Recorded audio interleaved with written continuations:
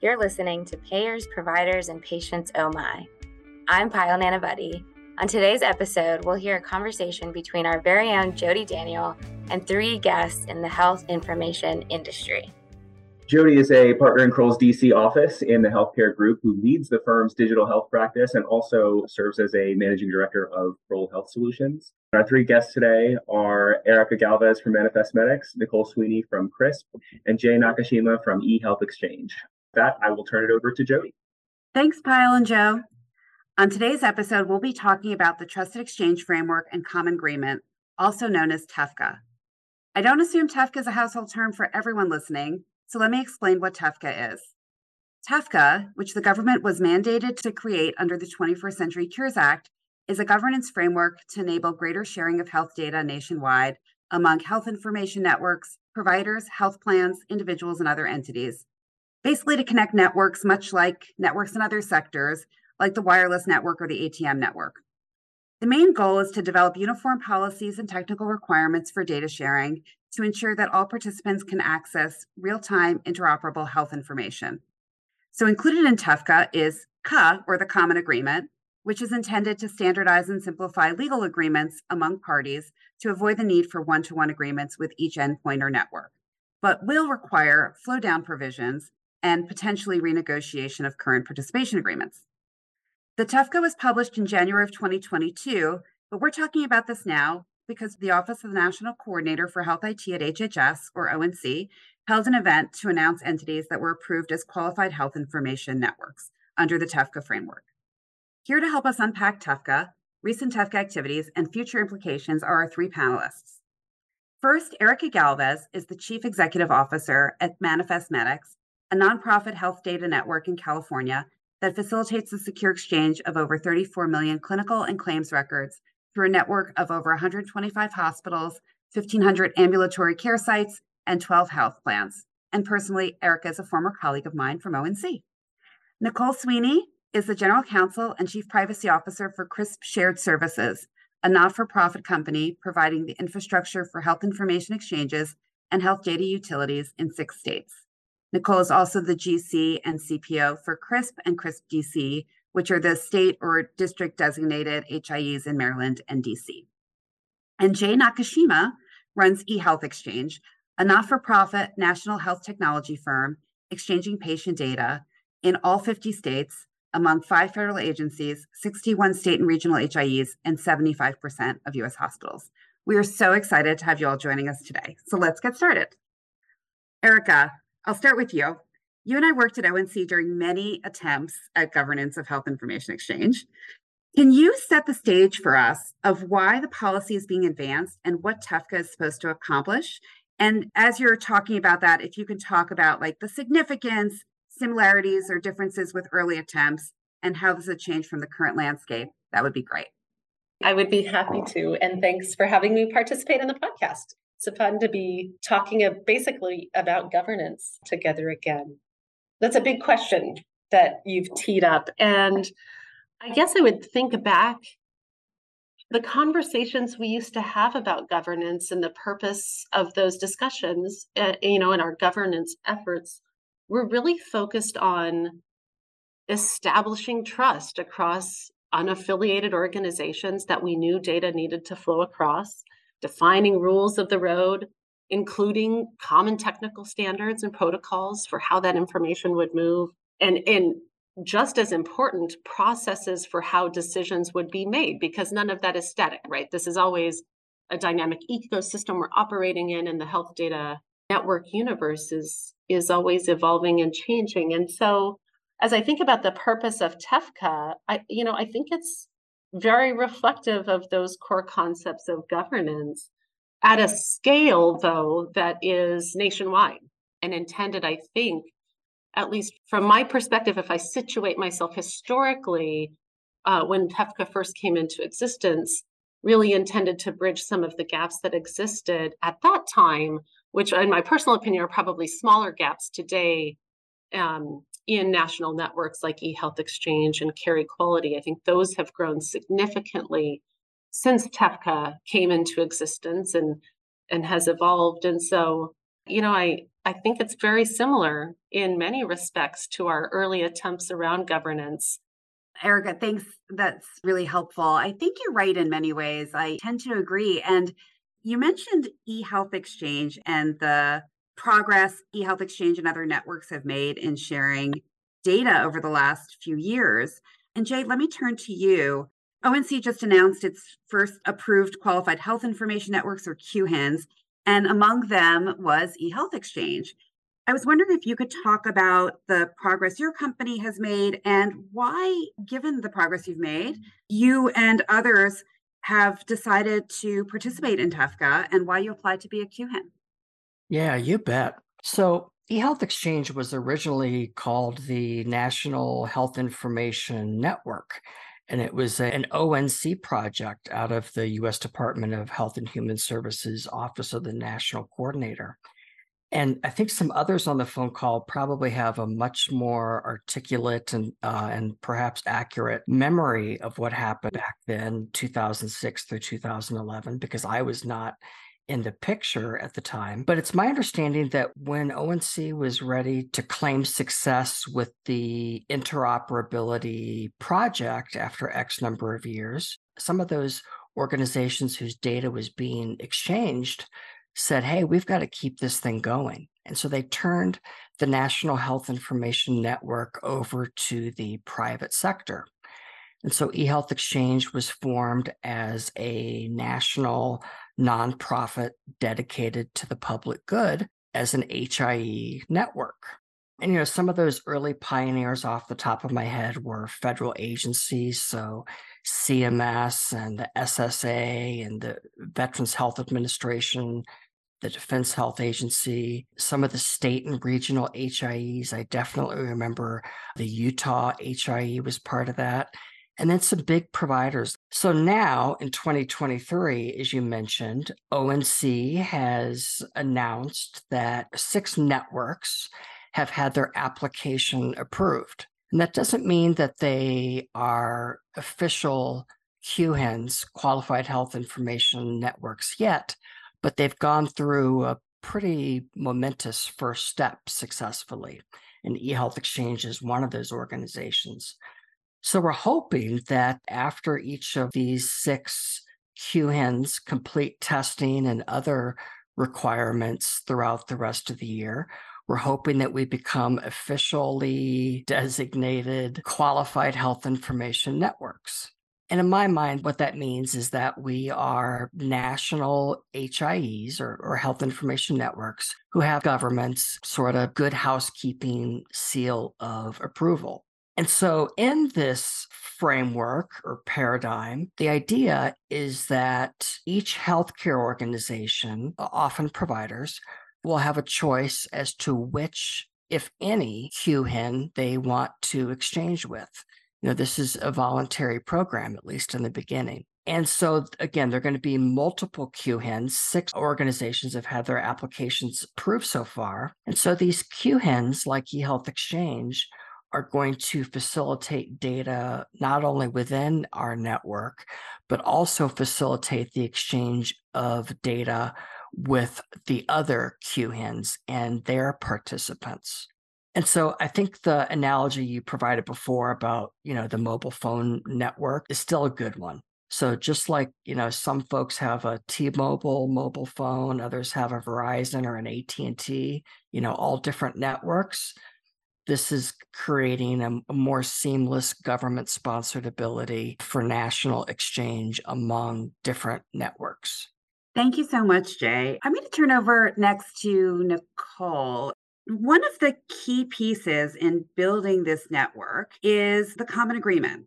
And I know in your role as GC at CRISP that you have had to work with a lot of participants in negotiating agreements and having them sign participation agreements with your organization. I'm wondering how you see participants reacting to the common agreement and the flow down provisions, and how does the common agreement align with current HIE participation agreements from your perspective? Yeah, thanks, Jodi. First, thanks for having me. It's so fun to nerd out about this stuff, and my family really appreciates it when I'm doing that, like not at the dinner table. So it's a great outlet for me to do that. Thank you so much for having me. I will say, first of all, that I'm pretty lucky because Chris came out early on, right after the common agreement was circulated last year, and said that we were not going to apply to be a QHIN, that we very much believed in TEFCA, but we know people like Jay and his organization already have that infrastructure in place. So we want to be participants, but not necessarily have to go through all of the stuff that Jay's going to have to go through. So we don't have to deal with the common agreement, which is great, but I do have to deal with the flow downs. And we're expecting that what will happen is Chris will join a QHIN. We have said that we were going to join eHealth Exchange's QHIN if they become a QHIN. And then they would flow down certain provisions to us, and then we would flow down certain provisions to our participants. And as far as that goes, honestly, we expect most, if not all of our HIE participants to join a QHIN through their EHR vendor. Again, assuming those companies are selected as QHINs. We do believe that it's important for us to provide what we're calling an on-ramp for providers and public health authorities that don't have this option, so that folks that don't have that option still have a way to participate. Since we already exchange data with national networks, our participation agreement reflects that permitted use, whether it's through TEFCA or some other national network that we work with. And since a given entity can only join one QHIN, we expect really just a small percentage of our participants, or TEFCA sub-participants or downstream sub-participants in this case, to opt in to TEFCA data sharing through CRISP. Again, we expect most of our participants to use their EHR vendor. So what we're thinking we're going to do is we expect to accomplish this opt-in through an addendum to our participation agreement. Those organizations, and only those organizations that wanted to opt in, would be listed in our directory as participating in TEFCA under CRISP through the eHealth Exchange QHIN, and their information ultimately routed QHIN to QHIN. Participants who do not opt in would still be part of our HIE, but their transactions would not be routed any further than they are today. Basically, it would just be business as usual. Obviously, there's going to be a lot more ins and outs to this as we actually implement it, but this is, again, something that we are already doing. We're already working with national networks, so it's just one more step to making sure that we are complying with those flow downs, and we know the folks that are opting into using TEFCA through our network. Thanks, Nichole. I've heard lots of challenges and opportunities by various folks as they've heard ONC rolling out their policy. And it sounds like CRISP has really thought this through, and you make it sound super easy. Well, I think like most things in life, if people are committed to it, it's going to be easy. And if not, it's probably not going to be. So yeah, we're very committed to making it work, and we will see what happens. Makes perfect sense. So that brings me to my next question. And Erica, I'll throw this one to you. It is a lot about whether folks are committed to making this work or not. As Jay mentioned, TEFCA is voluntary. That's what it says in the 21st Century Cures Act. And, having worked in government, the challenges and opportunities to push the private sector to take action to meet HHS policy. So just wondering whether you have any thoughts on whether entities will choose to participate and whether you think HHS will take action to try to make voluntary not so voluntary by connecting TEFCA to other programs or other policies that different entities in the healthcare sector have to comply with. Yeah, it's a good question, Jodi. And I think it's one that many of us are thinking about and actively observing, to see how things play out around the voluntary nature of TEFCA. I think anytime something is voluntary, the success of that thing depends on how well it solves real world problems and problems that are worth solving. So, individual access is a centerpiece of TEFCA here right out of the gate. To the extent that it helps address challenges around individual access and do that at scale and in a way that is cheaper and faster and more effective than other existing solutions, it'll probably drive participation and grow. To the extent it doesn't, it may not. And I think if I were a betting woman, I am not a betting woman, but if I were a betting woman, I would bet that if there's not significant uptake across TEFCA over some period of time, we should probably expect to see some of our federal agencies, ONC in particular, looking for policy hooks. And those don't just have to be within ONC, those could be in partner agencies like CMS or CDC, others, that basically through policy activity across those other agencies, turn the voluntary nature of TEFCA into more of a mandatory participation in order to fulfill the goals or the requirements of those other policies. So I don't think it's impossible for that to happen at some point in the future. I also don't have a magic ball to to predict the future accurately. So it'll be interesting to see. Right. And this only works if there's enough participation, right? Because That's right. to a nationwide network, we have to get past a tipping point for this to really make sense, right? That's exactly right. A network isn't really a network if you don't have participation. Exactly. So, Erica, you made an interesting point. You started talking about individual access, which I know a lot of health information exchanges currently don't provide. And it is something that is part of TEFCA. Nichole, maybe I'll turn to you next. I'm wondering if you could talk a little bit about the data exchange purposes under TEFCA and how they align with current HIA activities and interoperability efforts. And Erica mentioned that there's some opportunity here, but also what are some of the challenges in expanding the scope of purposes that HIEs will use for exchanging health information? Yeah, absolutely. So every HIE is different. So if you've seen one HIE, you've seen one HIE. Really depends on the agreements that HIEs have with their participants. So as health information exchange, we can only exchange data to the extent that our participants say that we can. So as you just mentioned, Jodi, there are quite a few exchange purposes that are on the horizon. The ones that will require responses right from go are going to be treatment and individual access. I'll start with treatment because that's a lot easier. Treatment should be something that all HIEs are currently capable of doing and allowed to do under their participation agreements. So that one's probably going to be very straightforward for most folks that want to participate in QHIN. But as you mentioned, there are quite a few HIEs that have traditionally not allowed for individual access, or rather their participants have said that they do not want to allow individual access through HIEs. They'd rather have individuals go to each of their providers to get that information. I'll say again, I feel very lucky in this situation because CRIS participants allow our data to be used for individual access. So we're set, but it's very likely that other HIEs and many HIEs that we talk to on a regular basis are going to need to change their agreements before joining a QHIN. So they're going to have to go through an additional period of time where they renegotiate their participation agreements, which is no small feat. In my experience, that typically takes anywhere from 18 months to 2 years. So there is, for many HIEs, going to have to be some period of time beforehand where they're changing their participation agreements to get ready to be a QHIN. I think what you're really seeing is that we've been experiencing pendulum shift in data right and access over the past 5-10 years. Before, restrictions on data have been the rule, and now we're really opening up data to everyone who could have access to it. And like everyone else, HIEs are adapting to this paradigm shift. I think as we do, more and more HIEs are likely to allow patient access. And I think TEFCA is going to help push that, where maybe some HIEs would not have thought about doing it before, they are going to have to under TEFCA. So that I think is a way that TEFCA is really going to change the landscape. And then as more and more responses are potentially required beyond treatment and individual access, like everyone in the system, including HIEs, will have to continue to evolve to allow more and more data flow, of course, with appropriate privacy and security protections. And again, we'll see if this works, right? As Erica was just saying, if it does, the opportunity for data exchange is really exciting. But I think, again, we're experiencing a pendulum shift. And that could be hard, but I think TEFCA is going to push us in that direction. Thanks, Nichole. You both, Nichole and Erica, mentioned, if this succeeds, and we'll wait and see, it's still unclear about how TEFCA will roll out in the healthcare sector. I'm wondering what healthcare organizations should really be focused on in the coming months. And maybe, Jay, I'll turn to you on this one. Do healthcare providers and health plans and health technology companies, do they need to follow these TEFCA activities?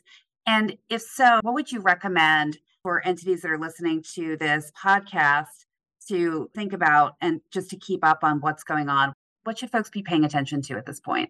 Yeah, great question. So, we've seen multiple regulations over the years, and this is not a regulation, it's a voluntary framework. But that said, the requirements of TEFCA are nothing to sneeze at. They're complex. And they're still being formed. And I suspect they will be as new purposes of use exchange will be rolled out over the next couple of years.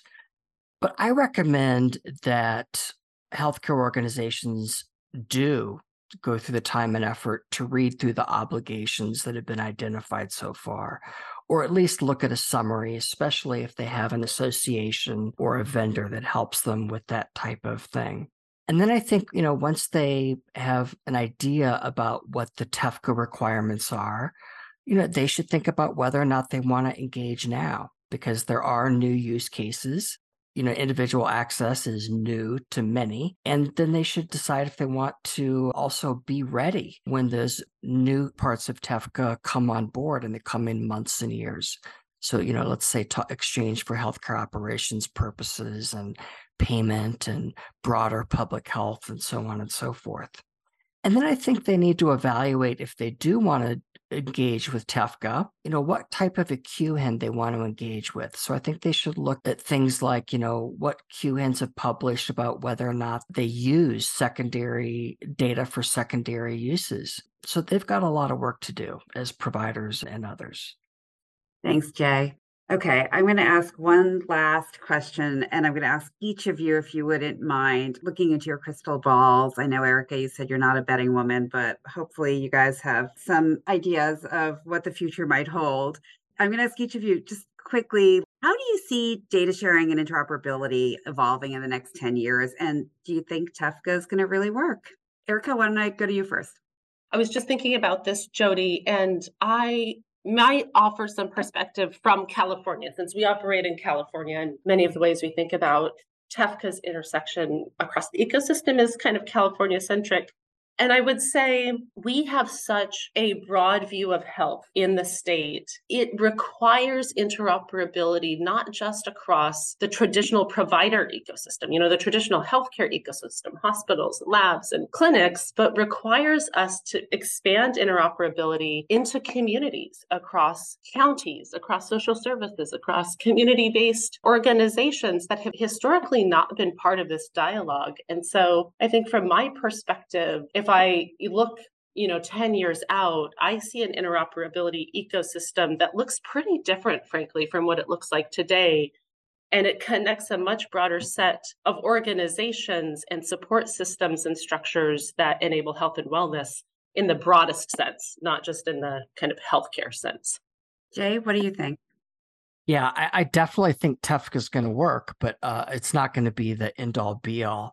When I look out over the next 5-10 years, the thing that really strikes me is I believe there's going to be a much larger reliance on state and regional HIEs. When people say healthcare is local, it truly is. And, part of that is for the reasons that Erica just mentioned, that, engaging with the local non-healthcare community organizations, the food banks, the social workers, the homeless shelters, and so on and so forth is so critical to achieving positive patient outcomes. So the state and regional HIAs are going to have a broader role. And I think TEFCA is going to help to tie together that local or state data across the country better. Thanks, Jay. You both bring up such an important point about the importance of data sharing across not just the healthcare ecosystem, but also social care providers and others, that as we're looking at leveraging different kinds of organizations and services to help improve health and health outcomes. Nichole, that means that you get the last word. Well, Jay stole my answer. So no, but I am going to build off of what he said. So this is with my chief privacy officer hat on. I really think the biggest thing we're going to need to tackle in the next 5 to 10 years is consent management at the local level. So like Jay said, the local governance of data. I see this all the time as a privacy officer. What is considered sensitive, data in one state isn't necessarily considered sensitive data in another state.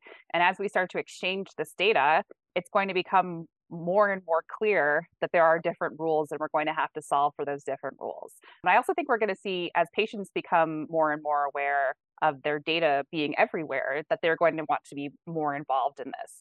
So I really think we all need to be engaged to solve for state individual privacy concerns, or we're going to end up going backward in interoperability progress as folks become more and more concerned about their privacy, unless we can solve for that.